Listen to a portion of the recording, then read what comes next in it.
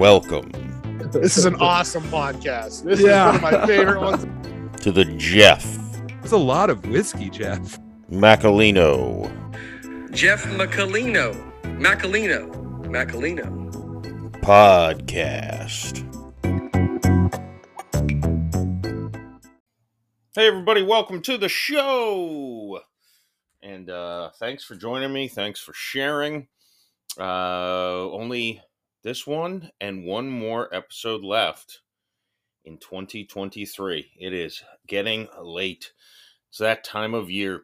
Happy belated birthday to my little brother and three-time podcast guest, Joseph. Actually, the day I'm releasing this is my birthday, I think. December 11th. That's my birthday. Hey, what do you know? Anywho, I don't know what I'm talking about. Thanks to everyone who shot me a message or was in the live chat. Was a lively live chat in the finale of season 1 of the Dads and Drinks show. Again, if you're not subscribed over on my YouTube channel, please go ahead and do it. It's free. Just click the damn button. It's in the show notes below. It's not hard. Helps me out. Doesn't hurt you at all. Doesn't cost you a penny. Doesn't even mess with your algorithm on YouTube to subscribe to someone unless you watch a bunch of their videos, in which case you probably want to see more when they have new videos. But anywho, hit subscribe, please. I don't know why people don't do that. I think I was in more people's top 5 Spotify podcasts than I have YouTube subscribers on the channel. Now, I know the podcast doesn't go on YouTube, although I've been a lot better about putting clips up there that I'm editing. But anywho, please do me a favor. Consider it a birthday present. And you know what? Maybe send it to a friend and say, hey, hit subscribe on this dude's channel. Maybe they'll like it. I don't know. Maybe they like Arby's as much as I do. I doubt it. I don't think that's possible. Anywho, Kim Lombard is my guest on today's podcast. He is the writer on Pink is In. Now, back in episode 118, I had Trish Renone on the podcast, and she is a lead in Pink is In. It's a show that's now on Tubi as well. You can see it a bunch of different places. Click on the link to the show. It's a funny comedy about a women's prison. Kim is the writer of the show, and he also plays one of the main characters in the show. So, he's got the writing and the acting thing down, and we talk a lot about writing, about comedy in general. It's just a fun conversation, a lot of pop culture in this one. So I think it's a very enjoyable chat, and make sure you check out Pink is In. I think outside of Women Want Everything, Pink is In, having two of its actors slash writer on the show in 2023. That's probably the second most popular show on the Jeff Macalino podcast, I suppose. So anywho, enjoy it. I'll see you on the flip side. All right, everybody, I'm very pleased to welcome Kim Lombard to the Jeff Macalino podcast. How are you today? I am doing very well. Thanks for having me on, Jeff. Absolutely. It's I'm glad to have you on. I feel like we're part of a very extended family already, because I mentioned to you that Trish was on the podcast. Gosh, I should have checked how long ago it was. I think it was earlier this year, not that long ago. So I'm like, I know Pink is In. I was actually floored to hear that. I just love Trish. She's awesome to work with, super creative, and it's really funny that she was on the show. I didn't realize. Yeah, so you're the second person for Pink is In to be on the show. So that's as far as outside of a movie I shot, which I think I've had 4 people from that on, and myself, of course. I think Pink is In is number 2 as far as source material for guests. Yeah, well, it's a great show, so I'm glad that you had both of us on. Yeah, so you're the writer. Yes. For Pink is In. How did that? I guess just how did that come about? And I guess tell the audience, in case they didn't listen to that episode with Trish, what it's about, and then how you came to be, the writer for the show. Well, it's a really great story, actually, because I was a drummer for 35 years. And, drummers were all like Muppets, the heads bopping around. I had the big mop of blonde hair. And I damaged my neck really severely. So I'd gone in to have some surgery. And I get a phone call while I'm recuperating. I get a phone call from Lisa Crawford, who's kind of the creator of the show. I'd met her a couple of times because we were both background extras on film, and I'm also a body double and a stand-in. And so she said, "Hey, I got this idea for a show. I'd love for you to be on the show for the teaser, and because we're going to make a teaser and we're going to pitch it to the networks." And I'm like, "Well, that's great, except that I've just had surgery and I'm staring at a ceiling fan because I'm wearing a neck brace for the next 47 days." So she said, "Oh, that's too bad." She hung up, and that was the end of it. But then, like I said, I was staring at the ceiling fan for about 4 hours, and I thought, well, why can't the character be wearing a neck brace? So I called her back, and she's like, "That's hilarious. Yeah, let's do that." So I actually shot the teaser version of the show wearing this neck brace, and it was great. It was all, it ended, and that was it. And as often happens, nothing happens. So about 2-3 months went by, and I get a call from her again and said, "Okay, I got us a deal. Start writing." I'm like, "Wow," So I did, and it was during the, when the whole virus thing was happening, and there was not much to do anyway. So I just sat in my apartment, and I started writing because what she had done, she'd scored a 4-episode deal with a small streaming service here called Bell. And so I wrote the 4 episodes, and I had so much fun writing it that I decided to keep going. And before you knew it, I had 8 episodes. And so we started shooting. We shot the first 4, and it was really great. And then when the whole thing came out and I got to see, what we had accomplished, it made it easier for me to go back and sort of fix the next 4 episodes, because I started to understand the characters and what each actor brought to the character. And so I, sort of honed it and tuned it up a little bit and made it tighter. And we shot the next 4. And before you know it, we're doing a further 4. So we're up to 12 episodes, one being a Christmas episode.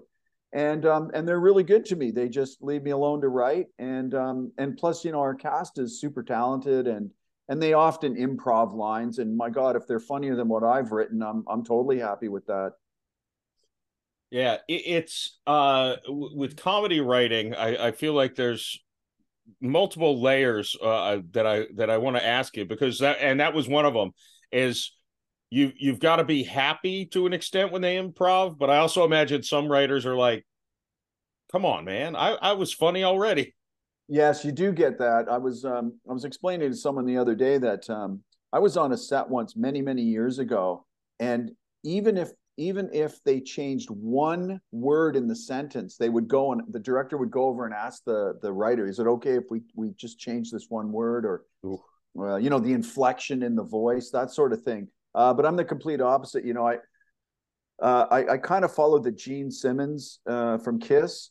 He said that sometimes he doesn't even play on the albums, or on a particular song. He said, "Why would I play on it when I can get the best LA session player to play, the bass line?" And I totally agree with that. So if I've written something, but one of the actors goes, "Hey, I got an idea," and they throw a line in that's funnier, why wouldn't you use it? Yeah, that's fortunate. I would struggle so much from someone who's trying to get into acting. The couple of features I've done so far, Yes. thank God, it's like, just say it how you think the character would say it. The words don't need to be exact. Just make sure you hit the joke. And I'm like, okay, because I'm like, yeah, it's a lot of times with me, it's actually like, I don't even I want to shorten the line. Like, I'm like, there's too many words. I want to cut it down, which I Well, don't. you know what? That's actually what you're saying is actually true as well, because a lot of writers are too wordy. And when I write, I stand up and read the dialogue out loud, because I think, okay, would you say it this way, or would you just, chop out a couple of words and just get to the point quicker? And yes, I do agree with you. Sometimes I've read scripts and I'm like, well, it's pretty good, but it's just too wordy. There's too much happening. You don't need that. Yeah. Yeah, for some reason I also can't. I don't know why I'm putting myself in the position. I can't say there's a few words. I think everybody has a few words they just can't say, and mine Oh, is com there you the go. long form of comfy. I Com- can't. Comfortable? Yes, I cannot say that word. I don't know why. It's if I try to say it, it comes out closer to convertible. I know, that's really funny. So Yeah. I'm just like, well, we gotta either go with comfy or change the word completely to a synonym. But I don't think you're the only one that suffers from that, because there's some really funny, like I have like 1,000 DVDs, and most of them are comedies, and some of my favorite parts of a movie are to watch the blooper reel. And that often happens where an actor gets stuck on a word, or just he's got a mental block and he can't get that dialogue out, and that's often as funny as the film, if not funnier. So it's quite common. I'm sure you've seen this outtakes of like Seinfeld with Jerry Stiller trying to get some of the dialogue out. It's brilliant, and it just he gets a mental block, and it often adds to the humor too.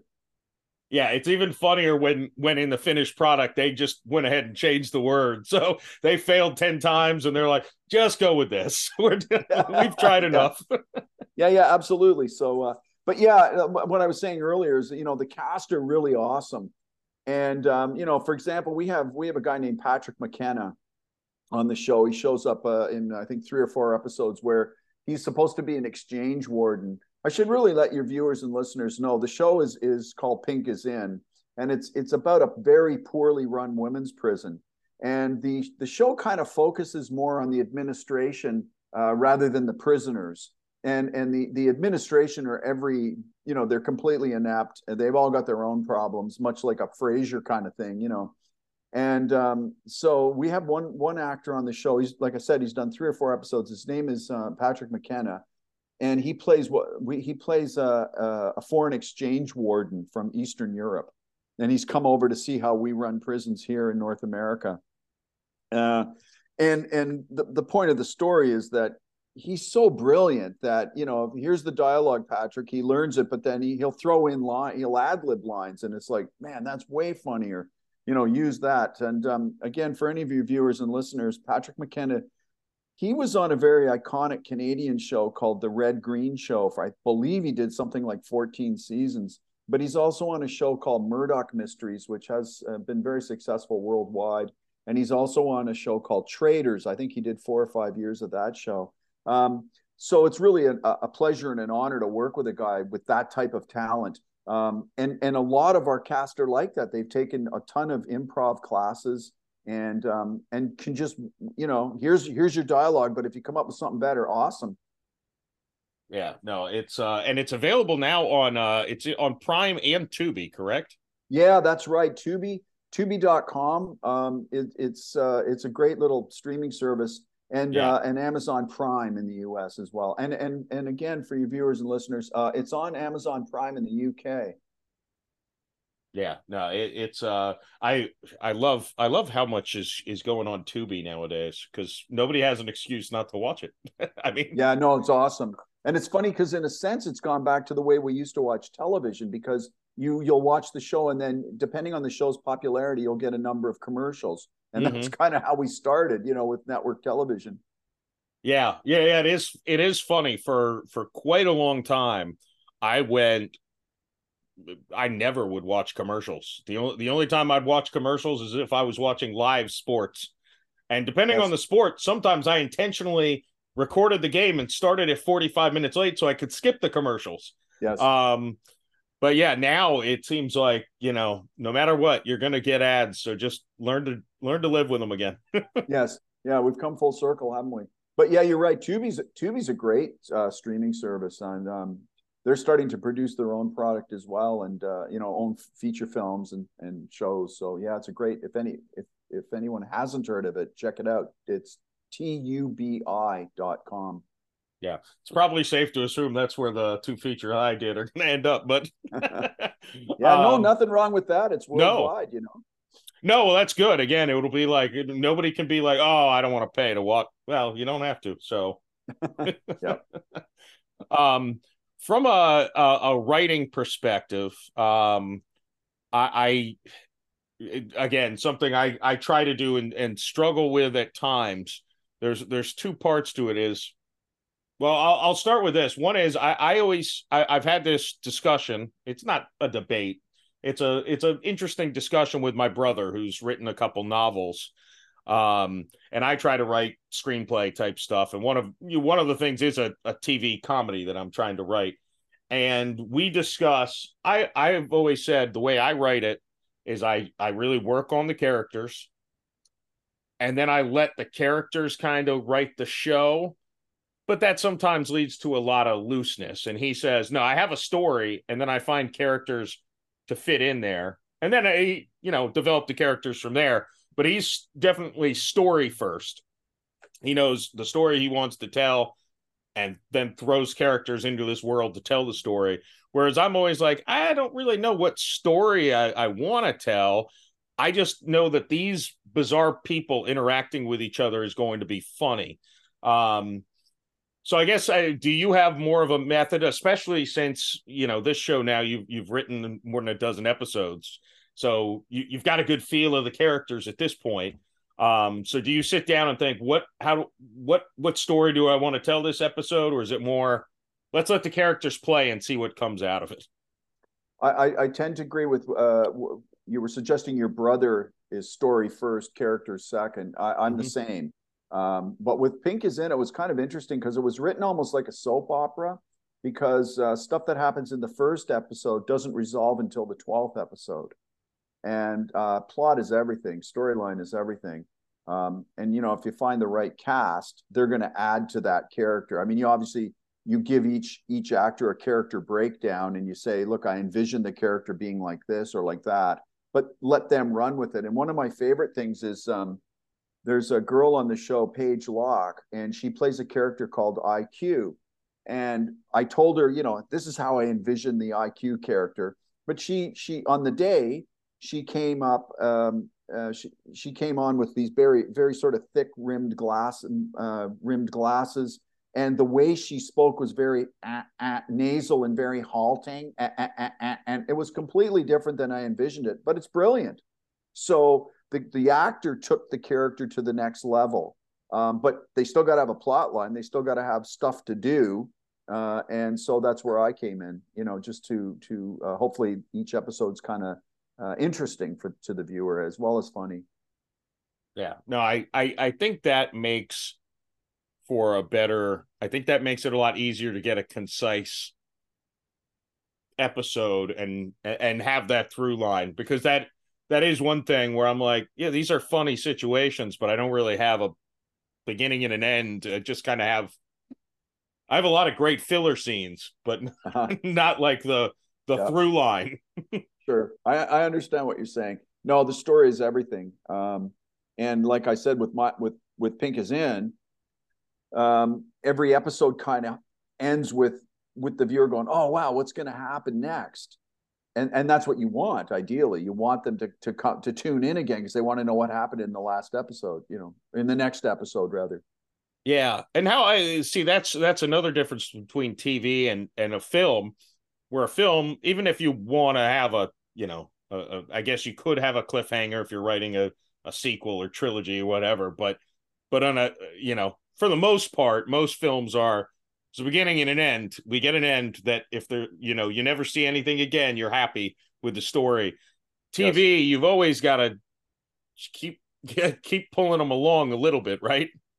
Yeah. Oh, absolutely. And I, to be honest, I never saw the entire series, but I think Lost was like that, where every episode you're like, oh man, I wonder what's going to happen next. And of course, that's what kept that series, going for as many seasons as it did. But you're right, with regards to feature film, it's just got to have that really awesome ending, how it all ties together, how it all resolves. And with regards to comedies, there's quite a few that they end and you're like, wow, what a great ending. I always think of one of them is the Hangover. They did 3 of them. Yeah. And when it ended, I actually hoped they made a sequel to it, because it was so brilliantly written. And so of Yeah. course I have all three movies because they're all really funny, and it keeps you entertained where you want to see where the characters go.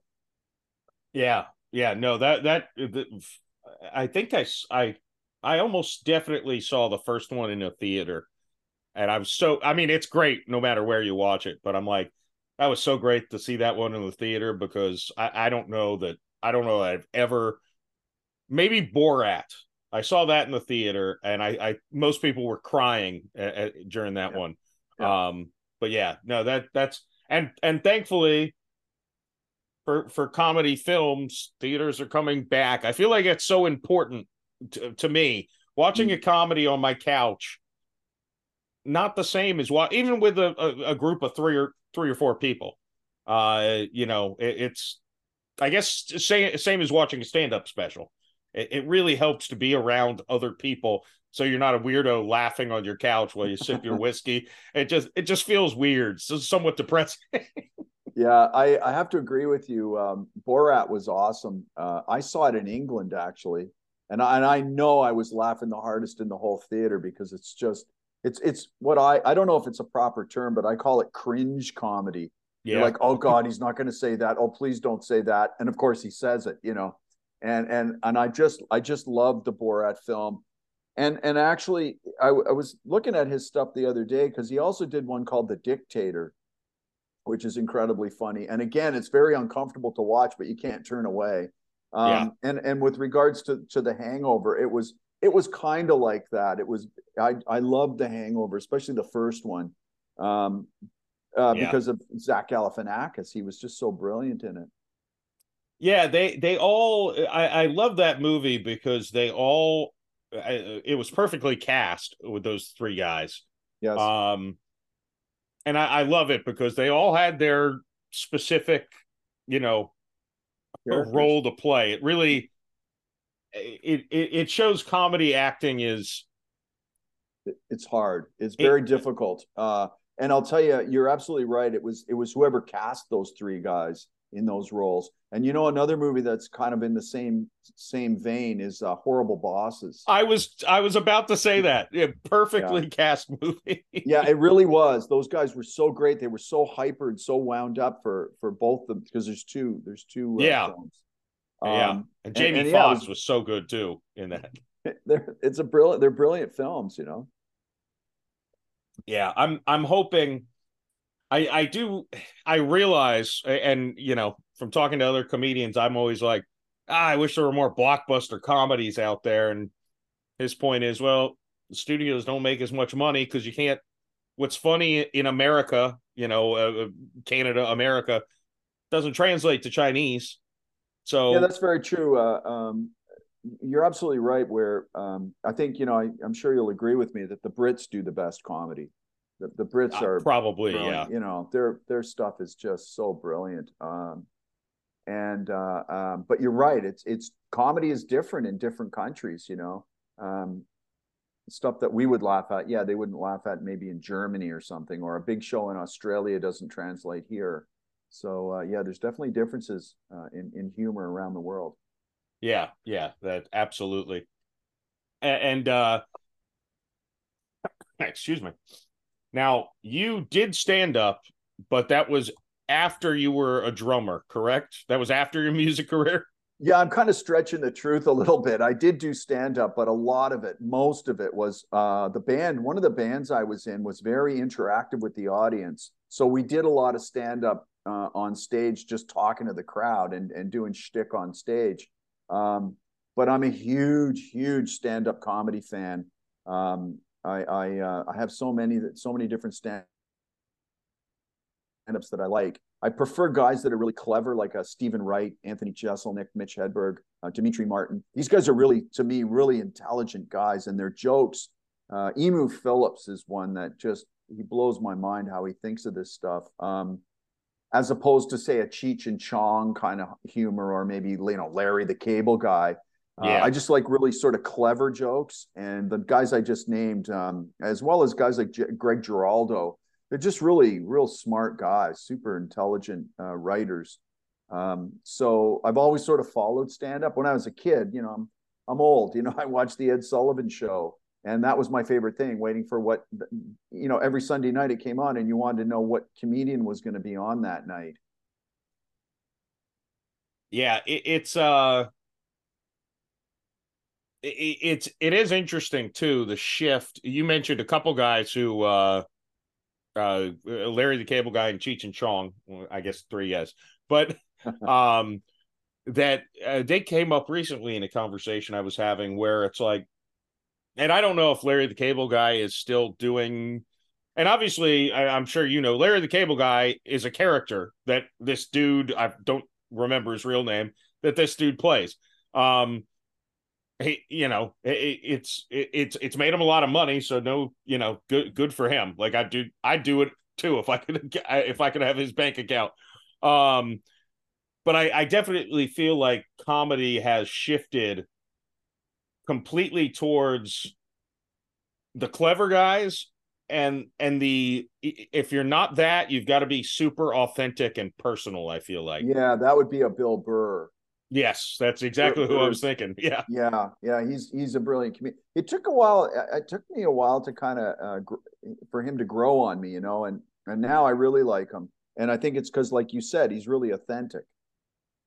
Yeah, yeah, and I think the first time I heard him, I don't think he was as good as he's. I think he's really developed. The older he's gotten, I don't think he's dropped off. I feel like he's actually just, which is, I mean, good on him, because a lot of comedians get their big break where they don't have to worry about money and all that. And Bert Kreischer, and they draw. I have a running gag where I make fun of Bert Kreischer on the podcast. Just Okay, I actually like the guy, but in fairness, I do think his last two specials have been way down from where he was, and I do think it correlated with I'm rich and famous now, and that I understand it. Work a little less hard, and the product suffers. But again, I'm not cat. I joke because I always say he has his reputation as a heavy drinker, and I could drink him under the table. That's my beef with Bert. That and lying about his weight, because I'm like, we're the same size, and you go out and say you're 50 pounds lighter than you are, and you make me sound bad. yeah, it's certainly. I remember one time listening to Pete Townsend, the guitar player from the Who, and they said something about, you know, why haven't you put any new material out? And he said, I got nothing left to write. And I really understand that, you know, and I think Rick Ocasek from the Cars said something similar, you know, that basically, you know, you've run out of ideas. So it can very well be the same thing with stand-up comics, that they've given you the best they got, and you know, it's a little bit of a downhill from there. But for sure, Bill Burr is one of those guys that I agree with you. I didn't really like him in the beginning, but now I get him, and he's really clever. And you know, another guy, strangely, that's growing on me is Bill Maher. Yeah, I actually, I exactly. I did not used to like him at all. And Yeah, I I'm the same. I wasn't a fan. I don't know if But I've changed or he's changed in his I think case. I got to say, I think he's changed, because another guy like that is Russell Brand. I didn't like Russell Brand in the beginning, and now, you know, I watch his podcasts, and he's an interesting dude, you know, and he has kind of morphed into this new. Uh, he's got new perspectives and new takes on things. That's my opinion of him. That he's changed a little. Yeah, his persona was definitely just 180 degrees different than what he is now. He seems like an incredibly thoughtful and intelligent man, which, again, his persona was, I Well, don't he know if was you know who TJ Miller is, but Yep, almost I like know. a dumb TJ Miller was his, like he was. TJ Miller's a little crazy, and you know, but Yeah. but a dumb version of that is kind of what I thought Russell Brand was, to be honest. Yeah, Russell Brand was brilliant in oh my god, Get Him to the Greek with Jonah Hill. Yes, and forgetting It was Sarah great. Marshall. And forgetting Sarah Marshall, he was brilliant in that too. But he was also horrifyingly bad in a movie called Arthur, which was a remake of a Dudley Moore film from the 70s. But I think also his stand up is really great, but he's super hyper on stage, and his accent is quite heavy. So you got to kind of understand what he's saying because he's got a very heavy accent when he gets going. Yes, I do think that in the past has been a bit of a problem with me too. Is that I'm like I don't people laugh, but I don't even know what the words he said. So. Yes, yeah. He's great though. He's very entertaining. Funny he hasn't done a movie in quite some time, has he? No, I don't know. I'm curious now if I'm going to actually look up the last thing he was in because I'm wondering if he just kind of gave up on the acting. I don't know if they give up or if they maybe just don't get the call anymore, because I remember years ago, Dennis Leary used to be in every movie ever made, and then all of a sudden he doesn't do film anymore. Yeah, it looks like he's done a few. It looks like just small parts in 2022, and one of them was a voice. Oh, there you go. So yeah, but yeah, not a lot since I forgot he was in 14 episodes of Ballers back in Oh, 2019. I didn't know that. I haven't seen that series. It's I enjoyed it, but yeah, it's one of those that I don't push on people, but I'm like if you think you might be interested in it, you probably will be. It's what you expect, I guess, to an extent, which is nothing wrong with that. Just giving people what they if you especially with a comedy, if you read the tagline and you think this is what I'm going to get, and that's all you get, that's good enough. Yeah, and there's so much good material out there. It took me years to get to a series called Better Call Saul, and I Yes. watched like five seasons of it. I think it was. I may be wrong. And wow, is it ever good? Like wow, great writing, great acting. It's really a great show. But it took me forever to get to it. And I'm a very big fan of British comedy. So I always go back to one called the IT Crowd. Don't know if you've seen it, but it's incredibly funny, and it's written by one. I think there's 39 episodes. It's written by one guy. I really have to look that up. I always tell people I think there's 39 episodes, but when you consider that there's so many writers on Seinfeld, the IT Crowd is brilliant because just this one guy, Brian Lynon, wrote everything. Yeah, that's the one thing with the British TV shows. Like if there is 39 episodes of it, that's like the longest running British TV show I've ever heard of. Yeah, It's yeah. I remember watching I excuse me. One of my friends told me for years the best TV show ever made is Sherlock. And I'm like, "Oh, 90-minute episodes." And there's like 12 of them, I want to say. It Yeah. is in the top 3 TV shows of all time for sure. Oh, Benedict sure. Cumberbatch and Martin Freeman are brilliant. Oh, But I'm like, yeah. it's so short.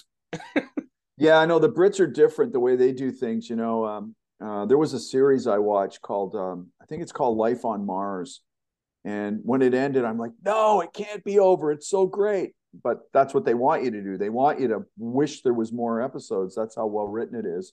Um, but yeah, I mean, even The Office, the British The version of original, The yeah. Office, I think it's 20. Oh God, I can't remember. It's only 2 seasons, I think.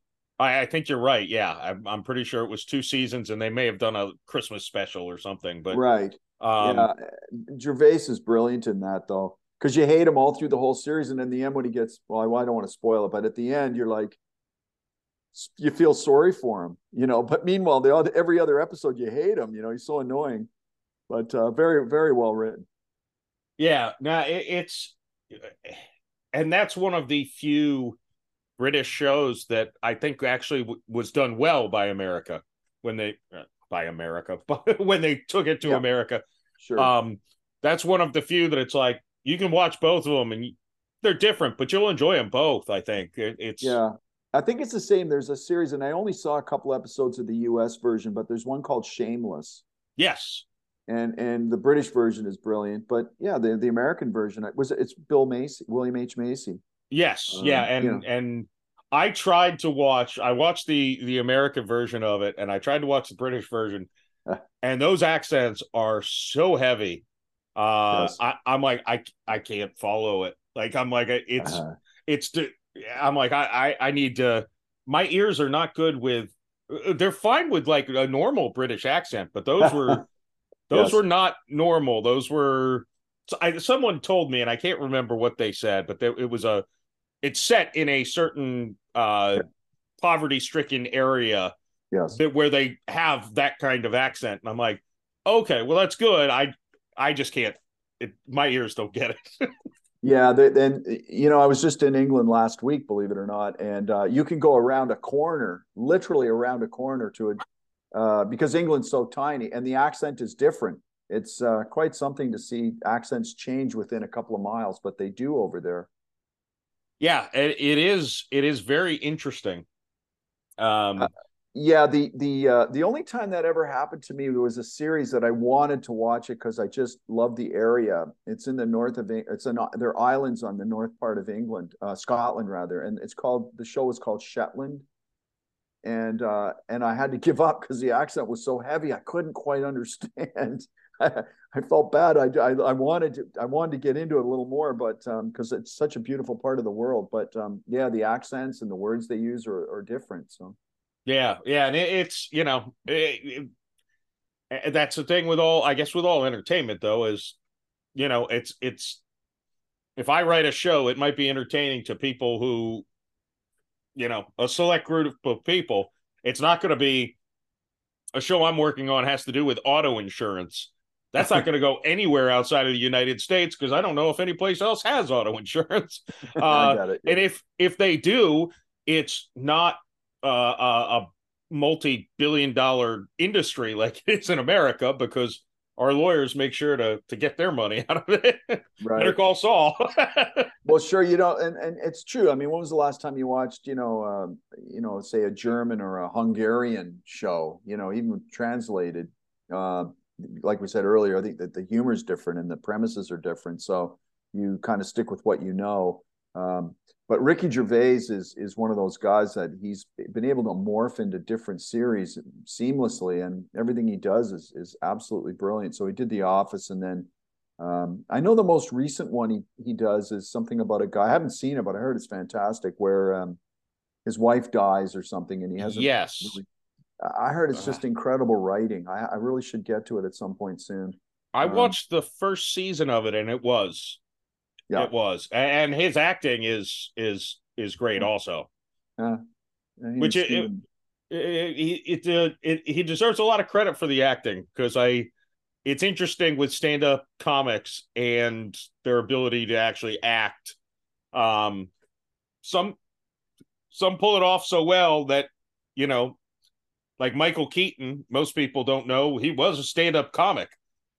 Yeah. Oh, there's quite a few of them. I mean, you got to give huge points to guys like Jim Carrey, Robin Williams. Yeah, All started in stand up and then ended up in comedy. And then often a lot of the stand up comics are brilliant at doing dramatic roles as well.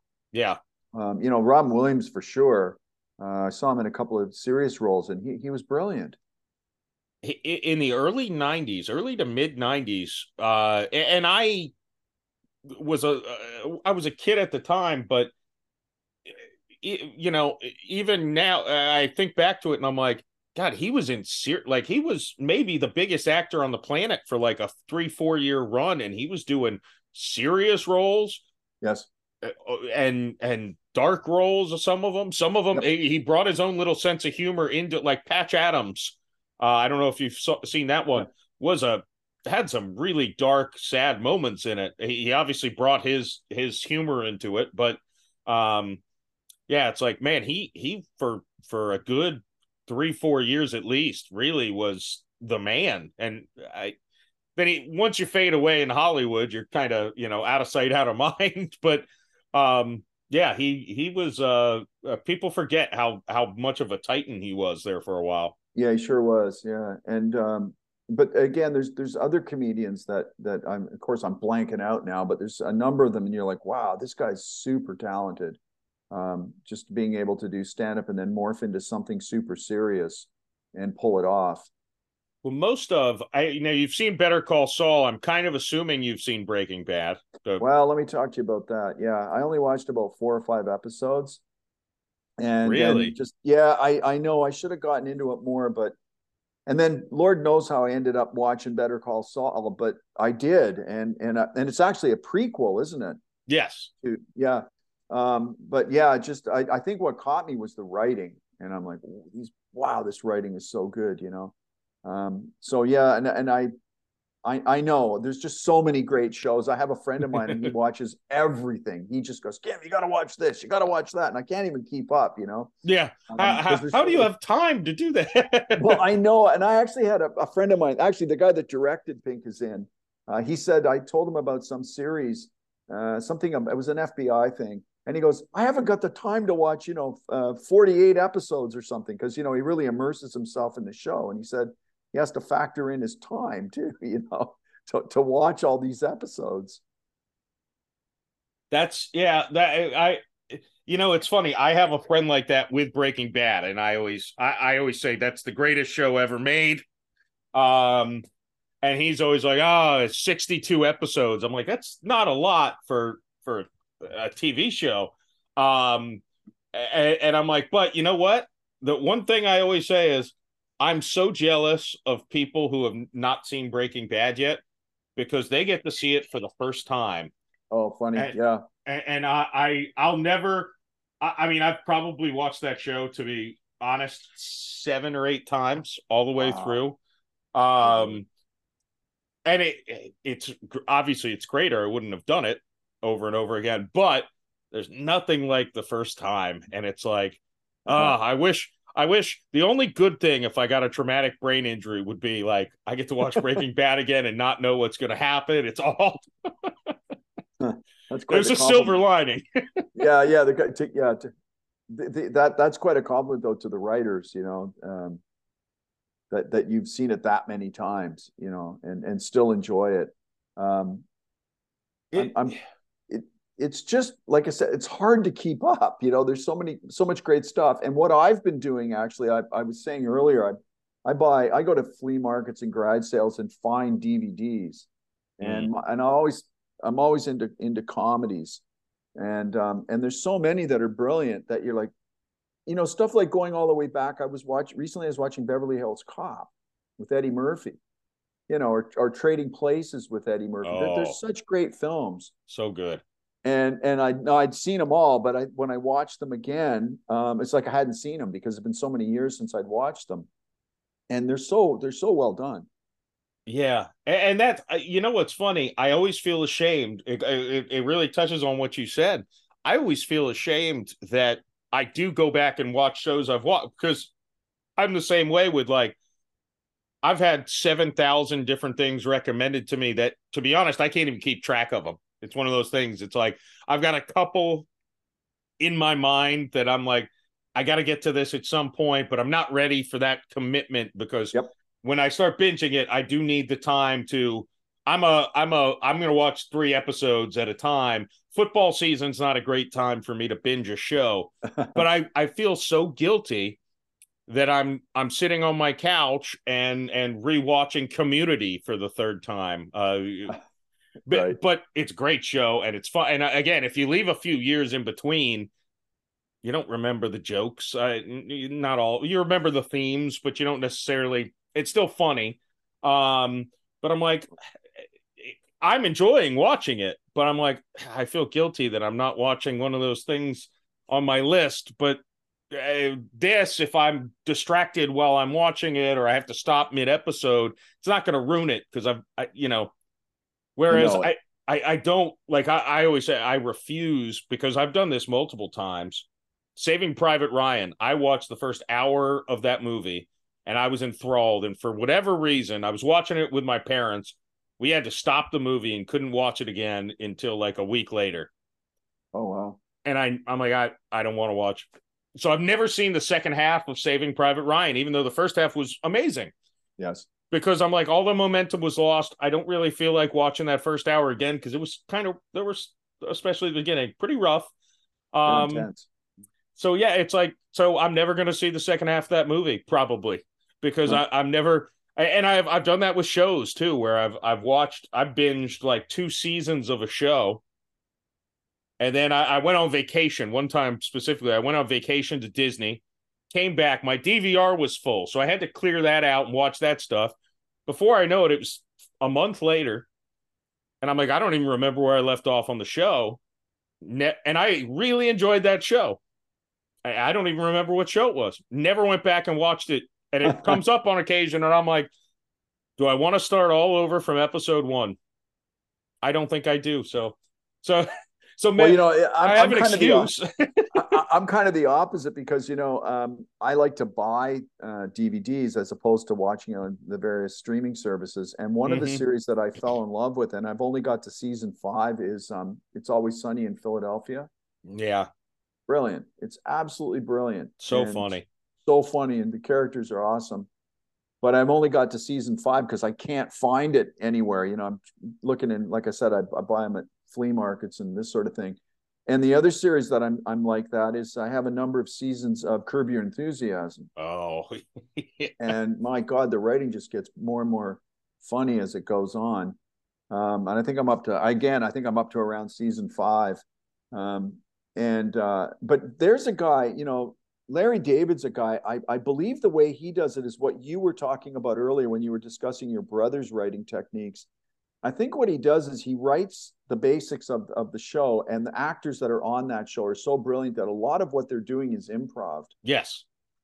And it works. You know, it's because those actors are so brilliant at improving. I'm sure they're following the script as well, but if they want to throw in lines, he has no problem with it. I've read so much. That show is so fascinating, and I don't know that there can ever be a show like it. The script is, I think he said that it is 5 to 8 pages. The script, oh, wow. And it's not like line. It's you obviously you know what a script looks like, but for the listener, a script is structured. There's a same way for a professional script where it's not. It's more like just a typed out story on a Word document. This is where the scene starts. This is where the scene ends. Just here, you guys figure it out. And they filmed so many of them. It's like they shoot that scene, 10 times. Yeah. The episode's actually made in edit.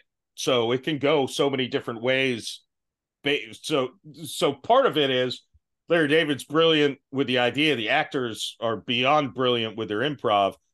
Also, whoever, and I assume Larry David has his hands in it, but whoever's editing that really is a genius also.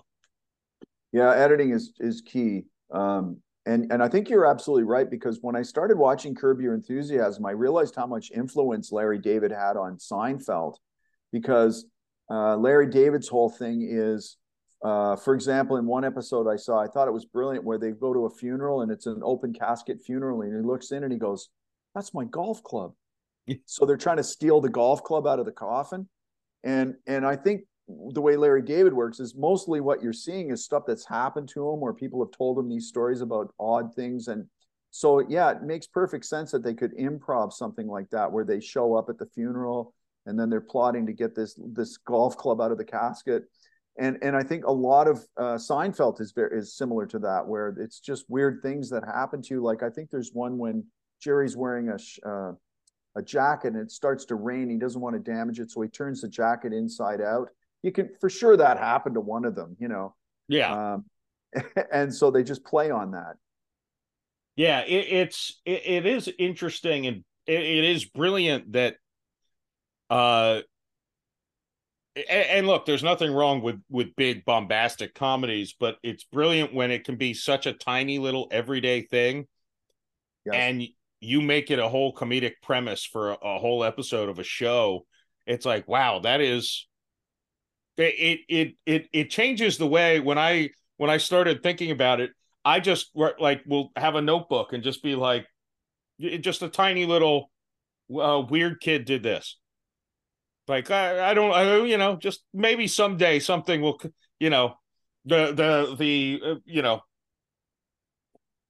just I'm walking around a mall is a great exercise for finding material to be like, that's weird. I wonder what the story is there. Well, now go write the story. Yes, no, I think you're absolutely right, and I think a lot of comedians and writers and writers especially do that sort of thing. Sit in a mall and watch people go by in the Walmart store or something to get ideas. And you do. And, that's why a lot of comedians spend time on airplanes. So a lot of comedians are doing jokes about sitting on airplanes. Yeah. And I get it, because that's where they live half their lives. Yeah. Yeah. No, you write what you know. I mean, that, right? Yeah. uh, with, now if your IMDb is accurate, by the way, I love the way this is worded. Uh, you were born at a very young age in London, England. You were born at a young age. Yes. um, but when did you? Obviously, I don't detect an English accent, but when did you move to Canada from England? Well, I moved to Canada when I was about 4, but went back to live a couple of times, and have tons of relatives and friends and family there. But yeah, I've spent most of my life here. And when I was in a band, I lived in New York and Los Angeles for a while. And so I've been quite lucky. But yeah, that's why you're not detecting an accent of any type. Yeah, well, and you've gotten the life experience in the 3 biggest English speaking countries as well. So you, which I probably helps you with comedy. I would think, because I mean I know I could not. Uh, I maybe I'm stereotyping here, but like I think of British comedy and Ricky Gervais, but I think of Jimmy Carr, and I'm like, oh, I could never do anything like what he does. He's amazing. Yeah, there's a show you have to watch. It's called Roast Battle, but the British version of There's a Roast British Battle. version. Oh my goodness, I'm it writing is that so down. brilliant. Yeah, and it's on YouTube for the most part. That's where I see a lot of it. But Awesome. it's just really the comedians are just so clever. The jokes are just so brilliant. But with regards to British humor, when I started writing, I was actually living in France. I was a motion capture actor for an animation studio in France, and I used to go to these conventions, some in Cannes, but we went to England a couple of times, and I started to get interested in writing. So I thought, well, you got to learn from the best, and so I went to take a script writing course at Thames Valley University in London, England.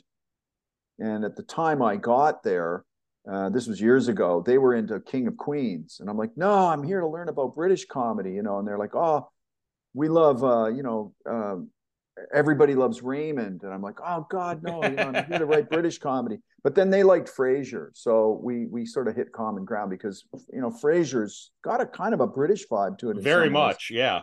Yeah, I think it's out again. Somebody told me that he's Mm-hmm. rebooted it, so good for him. It's a great show. Yeah, it's on Paramount Is Plus. that right? Is it the same cast? I watched the first 2 episodes, I think, just recently, and it's at least Kelsey Grammer. Uh, I'm trying to remember if I mean, the father. I think the actor who played the father he's passed away. he passed away. Yeah, they And, acknowledged him.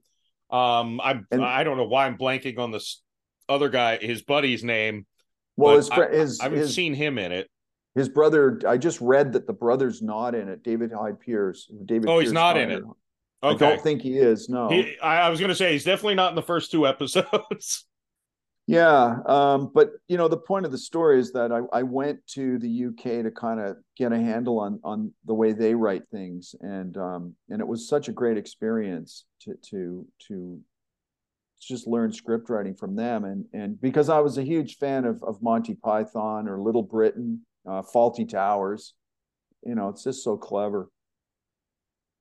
Yeah, well, and that it makes sense. Even the comedians that you like, I feel like are, Anthony Jeselnik, I feel like very easily could be a British comic. Yeah, he's really clever. But I have to tell you though, one of my all time favorites is Woody Allen. Um, he's done. I think he's just wrapped his 50th film, and I think I read somewhere that he's retiring, because he's probably in his late 80s now. He's But he gotta did, be. yeah, he did 50 movies, and I have most of them. I own a copy of most of his films, and I like this sort of what you'd call the zany stuff. I'm not sure if you're familiar with his work, but Bananas, or Sleeper, those are his early films. Everything You Wanted to Know About Sex. but he's also done serious stuff. You know, he did a movie called Cassandra's Dream, which is a serious movie, and he also did one called Match Point, which is also really serious, about a murder.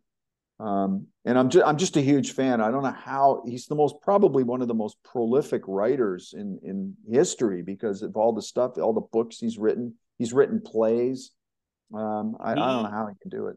I know I'm a weirdo. I know most people probably say Annie Hall when they talk about Woody Allen, but he did a movie starring Larry David. I don't know if you've even heard of this movie. Yep.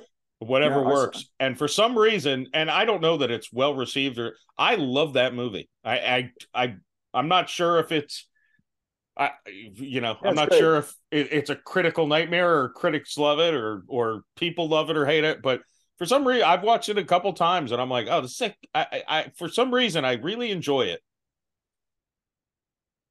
Yeah, no, it's a good film. And so many of his are great. There's and you know, so many huge actors. There's one called The Sweet and Down Low with Sean Penn. It's a brilliant film. And you know, he did some with Mia Farrow. There's one called you know, there's so many of them. There's one called Deconstructing Harry, which is brilliant. Or Broadway Danny Rose. That's the one. Broadway Danny Rose with Mia Farrow. He shot it in black and white. It's just so funny. It's a great film. Or The Purple Rose of Cairo, with Daniels, the guy in Dumb and Dumber. I can't think of his first name. Jeff Daniels. Jeff Daniels, yeah. Yeah. They're brilliant. They're great films. They're really funny. Yeah. No, yeah, I've seen some of it. Yeah, and I'm looking at his IMDb now. And it's like, oof, yeah, there's someone here that are highly rated that I've not seen. Now granted, I was born in December of '86. So Right. in fairness, a good portion of these movies were made well before I was 10 years old. Yeah, I know, and I'm sad to say I saw them all when they got released in the '70s. Yeah, that's what I for some reason I was like, I only saw Annie Hall for the first time like 7 years ago, I want to say. And I'm like, well, it was made like 10 years before I was born. So I think that's okay. Yeah, it's I didn't realize it was that old, honestly, which I guess is a testament to the film. I oh mean, yeah, right? yeah, no, it's there's just so many of them that, you know, I have probably about 15 of them are my favorite. You know, they all can't be your favorite, but they're all my favorite. Play It Again, Sam is absolutely brilliant. But yeah, if you get a chance, and any of your viewers and listeners, you know, want to investigate Woody Allen, he's well worth checking out. He's a genius, you know.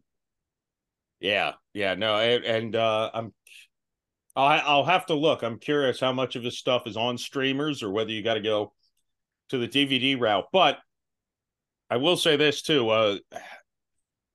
Trying to remember who it was. It was a big name Hollywood person, but they said it may have been Christopher Nolan. He said make sure you buy this on DVD or Blu-ray, so streamers can never take it from you. Oh, well, I guess that's why I do it. I like having the hard copy. I enjoy having the actual box, you know. I got so excited, and now it's on like 3 different streaming places. But I got so excited a few years back when I saw at a bookstore. It was like, you know, they had like $1 DVDs, and there was a Tropic Thunder DVD in there. Yeah, And brilliant I was film. like, oh yes, this is going to be banished from the face of the earth. The way things, especially the way things were like 4 or 5 years ago. Yeah. And now it's on like 6 different streamers and everyone loves it. I'm like, well, I still am glad I have it in case the tide turns again, because Yes. but yeah, frankly, the one thing I'll give credit to that movie is when people tried to make Jack Black and Ben Stiller and Robert Downey Jr. apologize, and they're like, no, it was funny. I don't it was a funny movie. It was made to be funny. It was a very, very satiric, like it wasn't like trying to make a social commentary. It was just trying to be funny. And it was. And So it was. no. You know, when you're talking about comedies, you know, one of my all-time favorite comedies, and always gets left off the list of brilliant comedies, is Will Ferrell and Mark Wahlberg and the Other Guys. It's got to Underrated. be, yeah, it is. It's got to be one of the funniest comedies ever made, at least in my books. And It's got. I just thought of it because I think it's Steve Coogan's in it, and I think he's also in Tropic Thunder. I think he plays the director, and yeah, he's a brilliant actor as well. And he's in one of my favorite British shows called I Am Alan Partridge. He plays this super annoying DJ that says something wrong on the air in London and gets fired. So he has to take the night shift at a really small radio station in Norfolk. It's a small town in England. And everything he says, again, it's that cringe comedy thing. Like he says stuff, you're like, oh God, please don't say that, and then he says it, But he's in Tropic Thunder, and he's in the other guys as well. Nice. I'm gonna have to look up that. I Am Alan Partridge. You said? I'm Alan Partridge. Yeah. Yeah, I'll have to look that up because Steve Coogan's a funny guy too. Yeah, he's brilliant in that character. Yeah, he's really brilliant in that series. Well, he plays something about his face. He plays, I'd want to say a villain. That's not the right word, but he plays that character so well. Just something, actors. This is one thing I again, trying to break in my mid-30s into acting. It's one thing you have to realize. It's like, you look the way you look. You can, lose or gain weight, whatever. But it's like, you accept the roles you can fit in, and don't. He does. Yes. He does a good job, I think. Just, I know my role. Yeah, no, I totally understand what you're saying. That's the term character actor. Yeah, there's certain guys that just play certain roles, and you understand why they do that. Yeah, no, my lot in life is to play roles that Danny McBride declines. I want to be like the guy they call after Danny McBride says, no, I'm doing another HBO show. Yeah. All right, I guess we'll call Jeff. I got it. Yeah, he's good too. I like that guy. Yeah, no, I really, I've always found him hilarious. And I don't know. I guess I bear somewhat of a resemblance to him, but my first feature I had to play a Southern, redneck, with a Southern accent and everything. And constantly people are like, oh, you're doing a Danny McBride. And I'm like, I'm not, that's not what I'm trying to do. But I mean, I am trying. Basically, that's the character he plays in everything. He's a dumb Southern, yes. So well, yeah, sure. I guess. It's like Burt Reynolds. I mean, he was the same in every film, and there's nothing wrong with that. That's why you got Burt Reynolds. You knew what you were getting. Yeah. Well, that's I guess what I said earlier. If I could make Larry the Cable Guy money, I don't. That's not my dream in life, but I'll do whatever if that's if that's the calling. It may not be his dream either. There's the guy that plays Mr. Bean. I can't think of his name. Anyway, the guy plays Mr. Bean. He's like a classically trained actor. For him to have to do this Mr. Bean character is not his dream gig, but boy, does it ever pay well. So he's made a career of it. Rowan Atkinson, right? Rowan Atkinson. Yeah, he's brilliant. Just because I had IMDb up looking up all these other things, I'm like, it's going to drive me insane. No, he's a brilliant, serious actor. Yeah, no, it's well. No, the funny thing is, actually, this is what I was going to say earlier.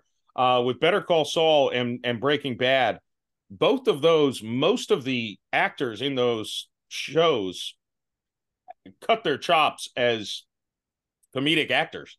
Bryan Cranston was a comedic actor until Breaking Bad. He was a character in Seinfeld. He was nominated a couple times for an Emmy for Malcolm in the Middle as a comedic actor. That was his. And Bob Odenkirk for sure has always been comedy until Breaking Bad and then Better Call Saul.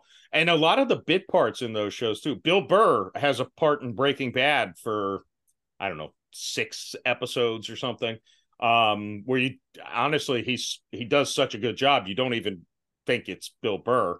But a lot of the characters in that universe are straight stand-ups who they're like it. I think Vince Gilligan, the guy who made the shows, said comedic actors, you said this earlier, comedic actors can be the best dramatic actors because they really know how to encompass emotion in a way that is authentic. Bryan Cranston plays the father in a movie with James Franco called Why Him? Yep. And he's great. He's really funny in it. He's one of those guys. I'm so glad I because of Breaking Bad, I now just you say Bryan Cranston's in something, I'm going to watch it. Yeah. Even if the project isn't great, he is. I think he's in a film though. I might have the title wrong. It's called The Infiltrator, where he Yes. plays. He's so good in that. Wow, that's a great film. Yeah, he recently had a show for 2 seasons on Showtime called Your Honor, where he plays a judge, and yeah, he's just so good. Like it's like just a master class every time you watch him, and it's like, man, if not for Breaking Bad, I mean, a guy like that, I mean, he was known and he was making money. I mentioned he was Emmy nominated before, but I wonder if he would have been just, middling around in comedies the rest of his life. Good career, but he went from, I mean, Breaking Bad really catapulted him to superstardom, where now, again, I think there's millions of people like me who it's like, Bryan Cranston's in it. Sure, I'll watch Godzilla. Yeah. He was in 15 minutes of the damn movie, and I was like, oh, well, he was good. Yeah. Yeah. Yeah, but it was a dream role as well. There's so many actors could have done that Breaking Bad role because there's so much talent out there. But yeah, certainly Yeah. brought him to the top of the heap. Yeah, yeah. Well, that's that's why you say yes to as much as you can, right? Yes. um I realize I think we've gone over an hour already, so I'm not going to hold you hostage much longer. But where Well, it's can good. That's good. I ran out of beer. oh God, well, I definitely won't. See, I'll there you go. I don't know if you saw I think I told you one of my IMDb photos is me at the first movie premiere, and I'm signing an autograph, but I didn't bother to put my PBR down, so I'm just have it hunched to my body, trying to, because I'm not, the guy's holding the thing still because I'm not putting my beer down. So I had a lot of PBR that night because the theater, they sold that and some other beers, but I'm like, I'm gonna stick with PBR. Yeah, I don't So know. I love this stuff. there's nothing wrong with it. I got to tell you. I also I'm a veteran with this podcasting stuff, so I brought the bottle and backup ice, so I was able to refill Understood. during the show. Understood. Yep. Yep. But where should people look to find you? Pink is in, obviously. Do you have any socials? Just tell my audience any place they can go to find you. Well, I'm not particularly on social media, but there's lots about me on social media because there's a Pink is in Instagram, Pink is in Facebook. I know that. Pink is in TikTok, I believe. Oh, But if you want to get a hold of me, the website is pinkisin.net. I'll excellent. repeat that. Yeah, I'm going to say it again. Pinkisin.net. Pinkisin.net. And also the link will be in the show notes, folks. So check it out.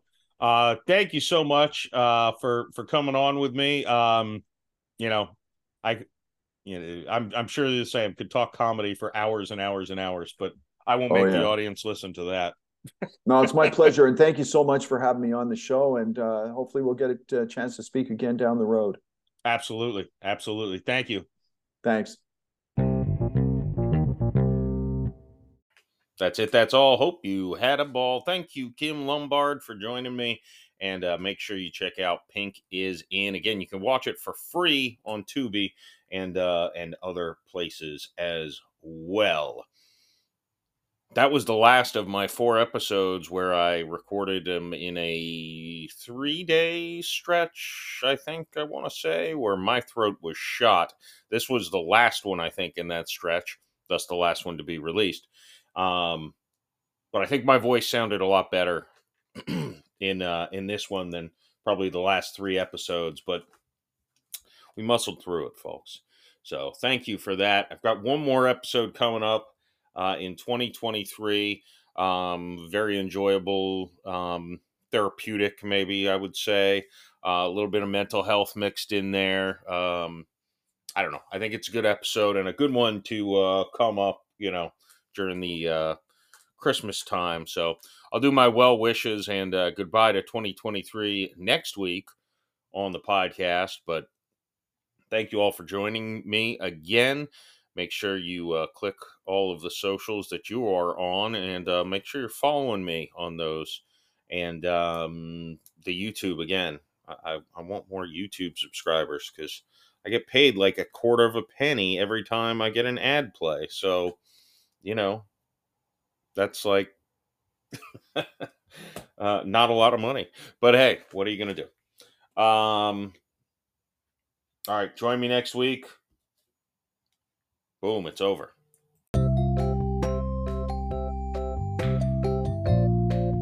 Thanks for listening. It was amazing. I loved it. Be sure to come back for another great episode. I'm one wing away from Jeff Macalino. Of the Jeff Macalino Podcast. How much time did you spend on thinking of the name of your podcast? You went just straight, that's my name, I'll add the word podcast to it? Yup. See you next week.